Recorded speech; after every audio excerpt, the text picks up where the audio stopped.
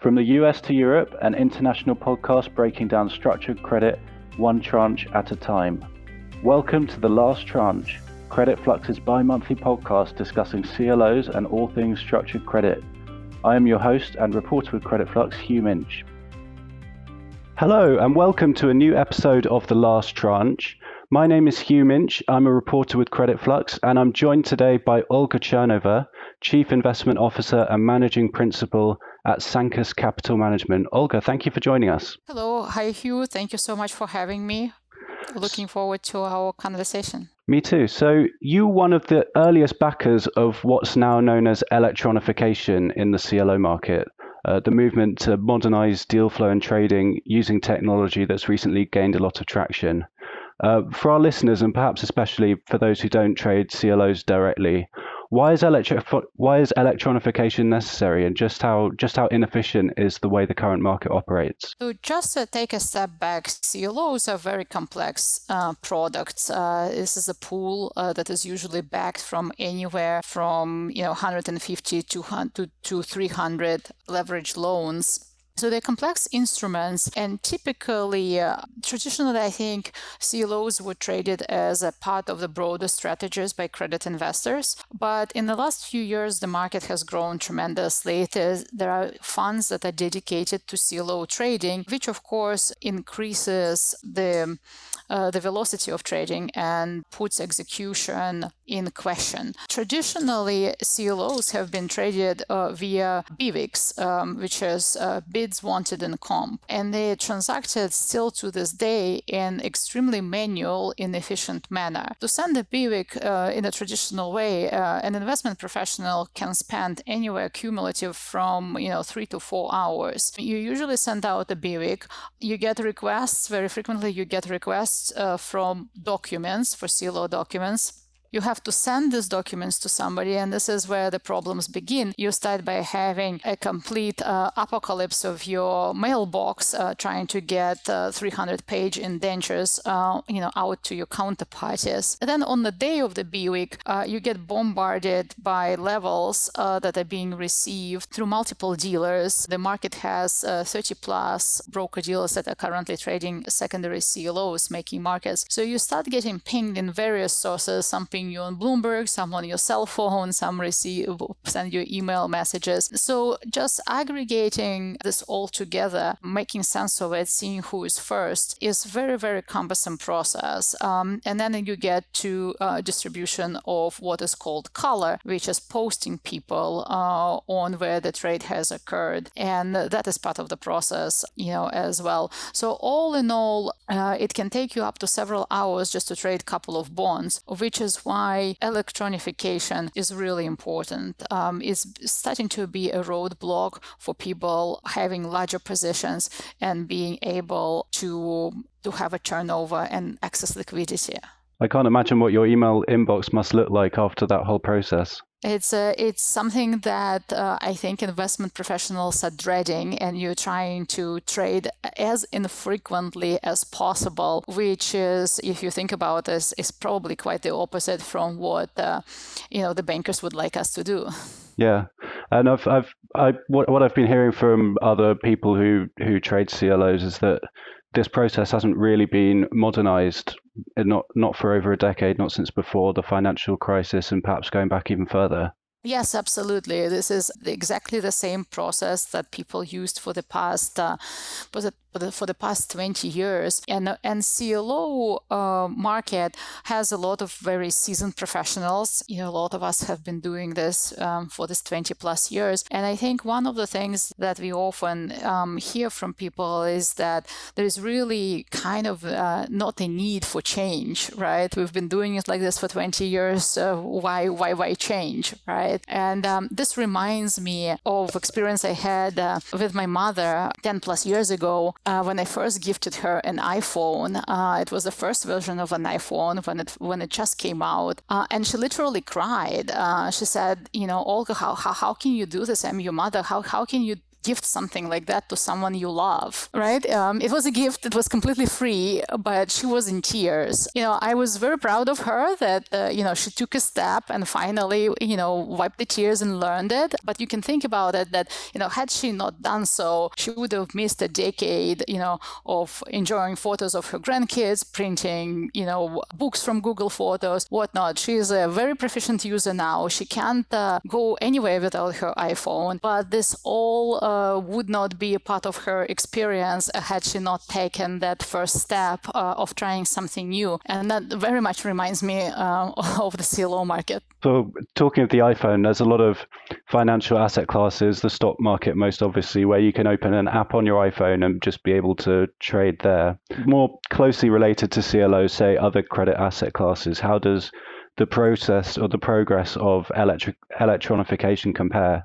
Well, corporate bonds have embraced it really well. There is a number of platforms. There is Market Access, there is TradeWeb, there is ThruMeet. I think the last statistics that I have seen on the market is there is over 40% of investment grade paper in corporate bonds is traded on a variety of electronic platforms, and close to 30% of high yield. So this has really made strides. I think for CLO market, it's even more relevant because corporate bonds, if you think about it, they're relatively simple instruments compared to CLOs. So you want most of your time to be spent on the analysis, and you want to minimize the effort that you're spending on actually execution. So I think it's electronification, if anything, is even more relevant for CLOs. So it's, from what you said earlier, it sounds like they know the way that CLOs are historically traded. They're familiar with it. Why do you think CLOs specifically have been slower to adapt to new technological developments than other asset classes? It is hard to say. I think, in some of the other asset classes, there has been a lot of focus on best execution. Usually, as I mentioned, in the past, I think most of the CLOs were kind of a small allocation among the vehicles that, maybe had a much broader mandate, right? And so if you were trading 5% or 10% of your portfolio in CLOs, and if you didn't have the most efficient execution, maybe you could kind of just, close your eyes on that, or there wasn't as big of a push.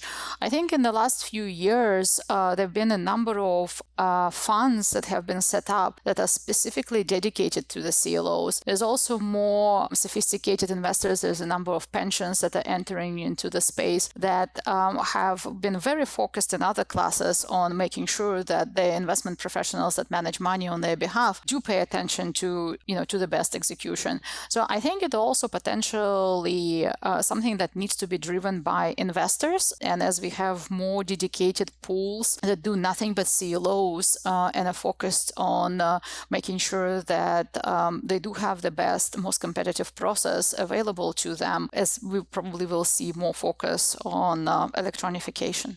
And are there any market participants that perhaps have a vested interest in the status quo or the way that CLOs are traded now? I mean, we've heard people in the past say the product's too complicated, it shouldn't be done by computers, or it's too relationship driven. What's your response to some of those arguments? Well, I think relationships in the CLO market are very important, but I think what people might be mistakenly thinking is that technology is there to take those relationships away. That is completely not true. We've actually experimented with a protocol that Copencheck had put in place called live bidding. And this is the protocol that allows to have zero interaction and chats with the market participants. So you would think that we would actually not be talking to anybody. However, it was quite the opposite. We had time to be talking, with market participants and with dealers about what they're bidding, why they're bidding there, what the right level for the bond should be. So it actually freed us up because it cleared the path. Nobody needed to spend time on relaying the price and saying, oh, we are 98 and a quarter. Okay, well, now we are improving now to 98 and a half. We were freed from all of that. We could enter the price. The dealer could enter the price. We all saw the same level, right? It freed us up to actually have a more meaningful conversation about value and where it should be trading rather than, just relaying the level. So I think people also are mistakenly thinking that technology is there to take away the relationships, while I think actually technology is there to enhance the relationships. So let's talk about some of the initiatives. We started hinting at them, but so first of all, we have the applicable margin reset, or AMR. So if any of our listeners aren't familiar, could you explain what the product is and what inefficiency it's designed to solve? Sure. So this was something that we innovated with a few years back. The goal was, as a majority equity investor, we were focused on the fact that when you're trying to do a refinancing, the traditional refinancing involves actually destroying the old securities and issuing new ones, which is usually very costly. You have to pay again for issuance, you have to put in legal documents, you have to rate the securities again, and of course you have to have a hire an underwriter to issue them. We looked towards the auction rate securities market for inspiration that is able to reset the rate without destroying the original QSIPs. And we basically said, why can't something like that be applied to CLOs? So this effectively moves the refinancing process from primary market to secondary, where the new rate is determined via an auction. Very similar, you can think about it as a giant BVIC, on a full capital stack. And as long as there is sufficient interest to clear the tranche, that the tightest level that clears the tranche becomes the new coupon. So that's the process of AMR, but you can just basically think about it as multi-dealer online refinancing for CLOs. So a few of these AMR refinancing transactions have already taken place on the digital platform that you've set up. Could you talk a little bit about what that process has been like and some of the deals that have been done? Yes, sure. So we had used this platform to refinance 4 of the positions where we held majority interests. It has been very, very successful from our perspective. All the auctions were more than 3 times oversubscribed. Some of the tranches were up to 7 times oversubscribed. It was very interesting for us to see that this platform does actually enable syndication process for AAAs. I think a lot of CLO investors are very used to hearing that you absolutely need an anchor for AAAs. With AAA tranches being over 3 times oversubscribed, actually proves the contrary point. It is very possible the market is mature enough and ripe enough where you can use an electronic platform and achieve a very broad syndication.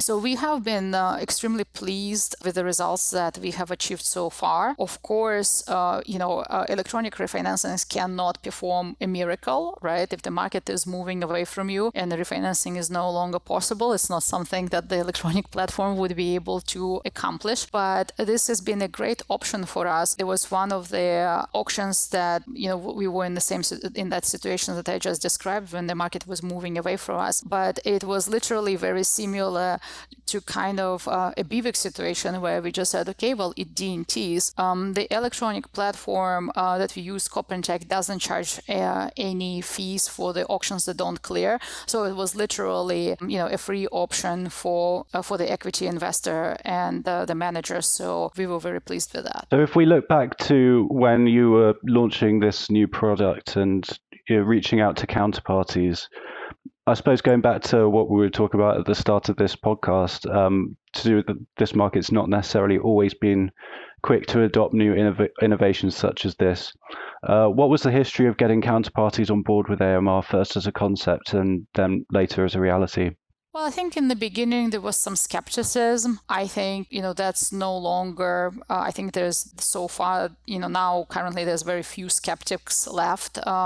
With 4 auctions, again, an oversubscription, I think that we have proven that this is, a very robust process that works. There's 16 dealers that I believe, Copentech has on the platform right now. And if you are in the process of joining, so this is the broadest syndication that is available in the CLO market. I know, in the past, a lot of managers have looked to Golden Tree with a lot of envy when they used 2 or 3 dealers for the syndication of their deals. While this platform allows for accessing liquidity from the 16 members, hopefully there would be soon a time when everybody is on the platform, right? And we can really see the power of a true syndication. And related to that, you also have the electronic BWIC system as well for the traditional secondary market trades, beyond the secondary market refinancing platform too. Copentech offers a product that is focused on secondary market. We have been users of their platform ever since it was launched.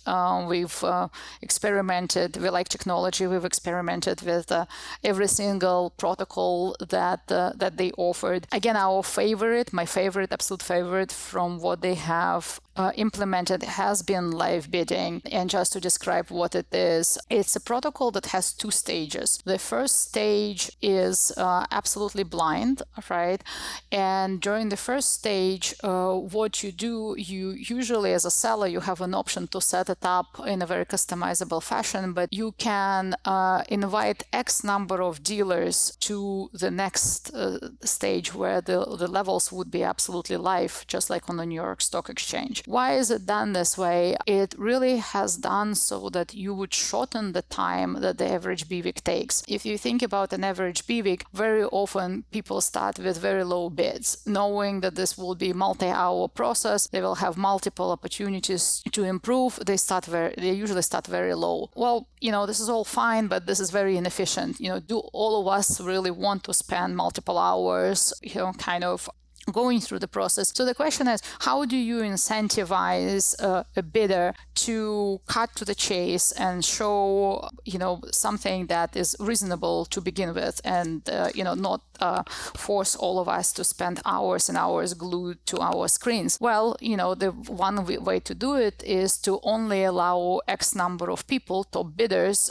into the second round. All right. In the second round, you reward people with the ability to see live levels. So, I personally find it extremely innovative, right? This is like, New York Stock Exchange for CLOs. You actually see the levels.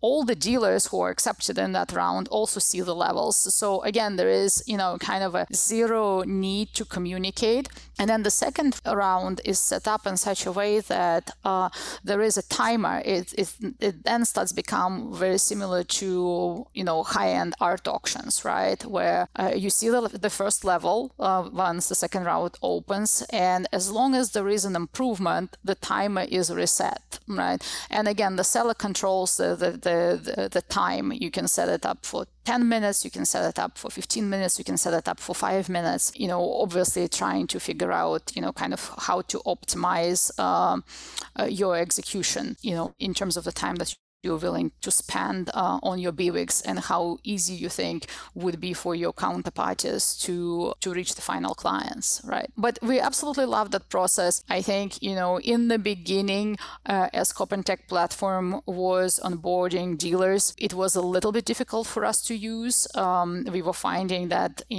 originally when there were 3 or 4 people on the platform, we were giving up a little bit of liquidity. Now with 16 dealers on the platform, I think things are very different. I think the efficiencies of what this protocol offers, greatly outweighs the, maybe not having the access to all 33. And similarly to that, in a recent development last month, Citi and Bank of America have also launched a new product also for bringing the electronification to CLO trading. It's not much information is currently public, but its code name is Project Octopus.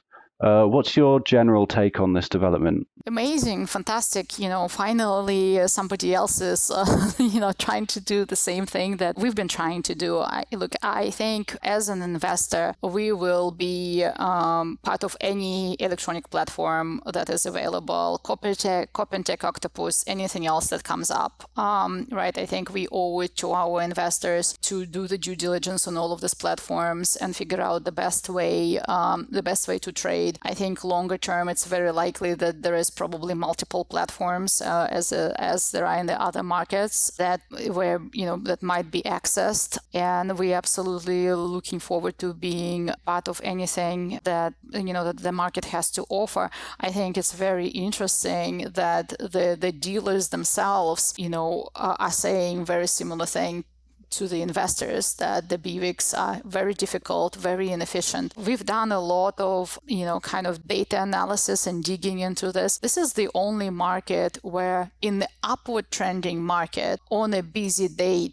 you actually have the high percentage of D&Ts, meaning did not trade, right? Usually you don't have this in any other market, right? When the market is trending up, you usually realize the highest volumes of trades. What does the high percentage of D&Ts tell you in the upward trending market? It's just that dealers are physically not able to get to all the BWICs. From our own experience, most of those days are coinciding with Wednesdays and specifically Thursdays. It's very difficult to trade securities. Those are the favorite days for everyone to transact. And I don't know, again, if Fridays are probably people want to take it easy. Mondays takes a while for people to get going. The Wednesdays and Thursdays are the heavier days. And you see how the D&Ts spike on those days, which just means people the current market structure is not able to serve the market, right? Because that should not be happening in the environments where the market is trending up. Do you think the pandemic has affected the movement towards electronification, especially with a year of most of the industry participants working from home?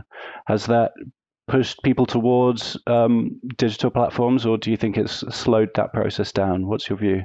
I think yes and no. I think in the beginning it probably did not push people towards the technology in a sense that I think the market was really panicking and were trying to understand what it means for CLOs, right? Would people have a job? Is this really the last trade on the way out? Usually people are not inclined to innovate during the times of stress. It was very interesting that, for example, at the same time, the trading volumes actually go through the roof. So I think, if electronic trading was already an established way of conducting business, it would have actually really helped the market participants. But it's not usually the right time to learn something new during the time of stress. I think afterwards, absolutely, as people are looking at different technologies, we'll see, I'm not sure how the Octopus platform is set up, but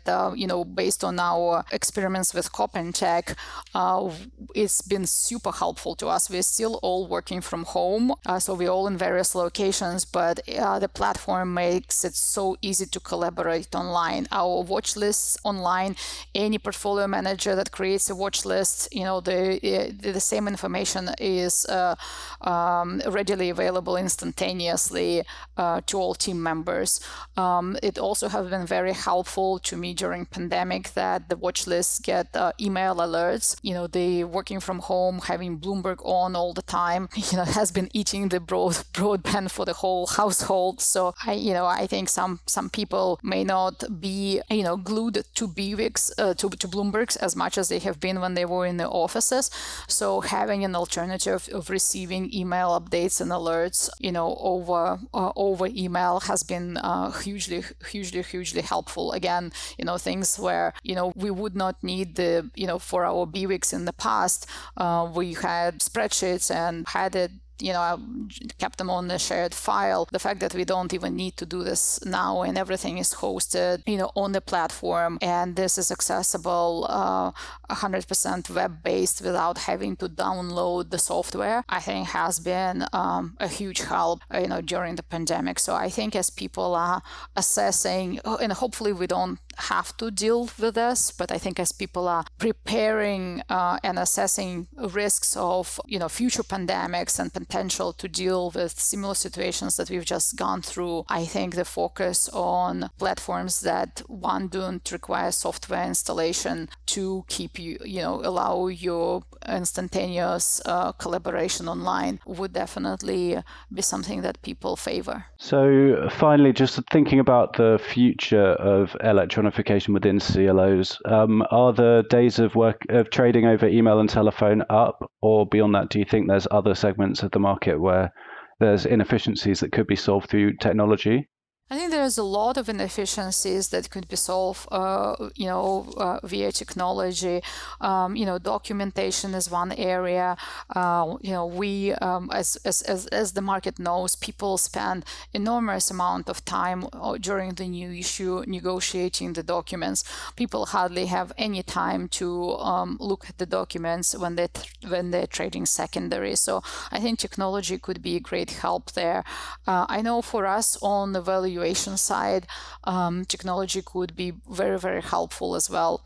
Just receiving the valuations from a number of different services as an asset manager, we do notice very often that some capital structures are literally overvalued, right? If you would take up the sum of all the tranches, it actually exceeds the NAV of the deal. Yet the other capital structures are completely undervalued, right? And this is where this kind of manager tiering is coming in, where perception-wise, certain capital stacks are undervalued, where every single tranche is valued. The sum of them would be valued significantly below the collateral, right? Even when you adjust for the manager fees and all other expenses. So I think to us as an investment firm, opportunities like that are super interesting. We would love to be able to capitalize on that, right? If it was CDX markets and tranches, you would go and buy all the tranches of the undervalued, of the undervalued structures. Again, for CLOs, this is, far in the future. We do need, in order to have a lot of really interesting trading and investment strategies in the CLO market, we need to first resolve execution, and I think then it unlocks almost a sky high of different potentials for various trading strategies. Olga, thank you so much for joining the Last Tranche today. Really appreciate it, and that was a really interesting conversation. Thank you. Thank you so much. Thank you for having me. I enjoyed this. Thank you for listening to the Last Tranche. If you like our show and want to know more, subscribe to Credit Flux and follow us on social media. Please leave comments, rate, like, and share our content.